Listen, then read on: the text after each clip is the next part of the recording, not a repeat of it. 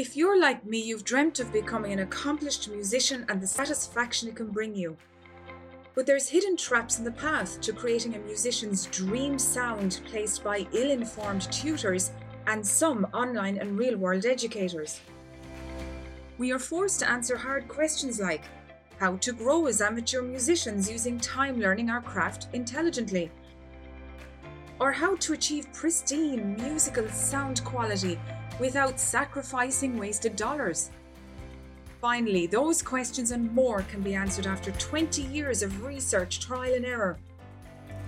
Follow this podcast while I expose missing pieces of the musical puzzle to take you from hours of musical frustration to feeling the excitement of musical excellence. You can join the journey on MusicSecretsExposed.com. I'm your host Sylvia, and you're listening to the Music Secrets Exposed podcast. Hey, hope you're doing good. As I record this podcast, it is May of 2021. Today's episode is the final in a 6-part series approaching this idea of flow state, just opening the door into this whole arena of thought. There are many people who talk about flow state online, and there are many opinions on the topic. So disclaimer, I'm only opening the door. This is an open door for you to continue through to do your own research to see what way does it make sense to you as a musician. Personally speaking, I have found this information incredibly useful and illuminating and enlightening for my own personal development, and hence helping me to express music in a more real, authentic way. Today's episode, I'm going to focus on a very interesting piece of information that I came across a few years ago. And it comes from a man by the name of Dr. David R. Hawkins, who developed what is now known as the map of consciousness. He is renowned in this field of study. He is known as an author, he's a lecturer, he's a clinician, he's a physician, and he's also noted as a scientist. He has advised Catholic, Protestant, and Buddhist monasteries. He has featured on network television and radio programs, and he has lectured widely, such as places as Westminster Abbey, the Oxford Forum, the University of Notre Dame, Harvard University. People from all walks of life and nationalities really honor this man's work. His name again is Dr. Hawkins.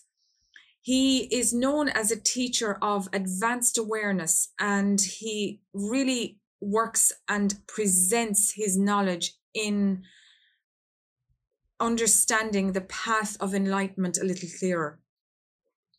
Unfortunately, he died in 2012, but he has left a huge legacy behind him. And this is ideally suited for you if you are an adult musician.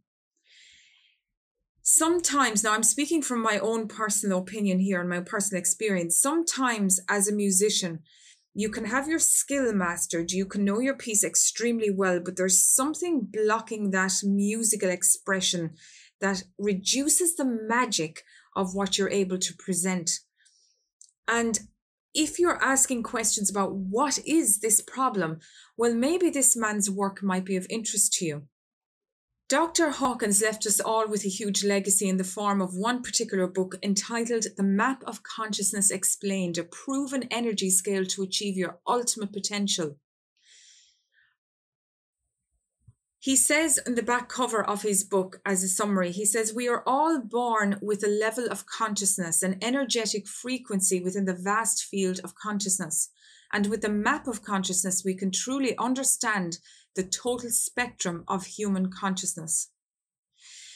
So to keep it really simple, how I view this knowledge for myself is that I have found it extremely interesting to define my own state as a musician. And for me, achieving a peak state means that I experience certain emotions, and that allows me to perform a lot better. And his map of consciousness all is summarized in a scale numbered 1 to 1,000, and the various emotions and all of that are listed within that scale. So I suggest that if you're an adult student and you want to really explore these aspects of your personality, I think his work is a good place to have a study. In his map of consciousness, you will see that at the very top, all the emotions mentioned are extremely positive, whereas down lower on the scale, the emotions are maybe not so positive.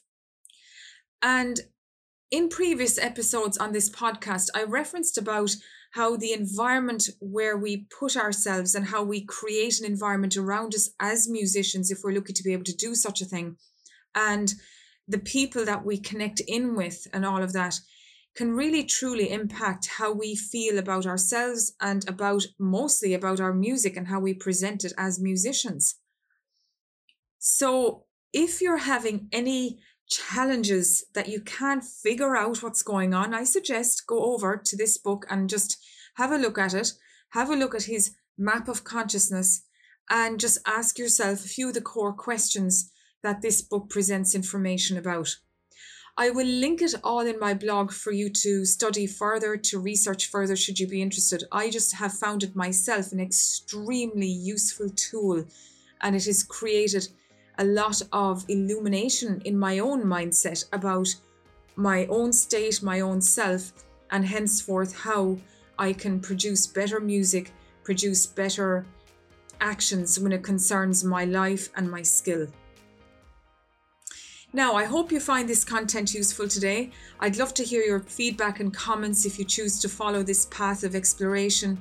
I find this topic so interesting as I have a little background in social science, and I love studying about, how society affects music and music affects society, and this whole arena of psychology I find to be a fascinating subject. Have a great day, and I'll talk to you tomorrow.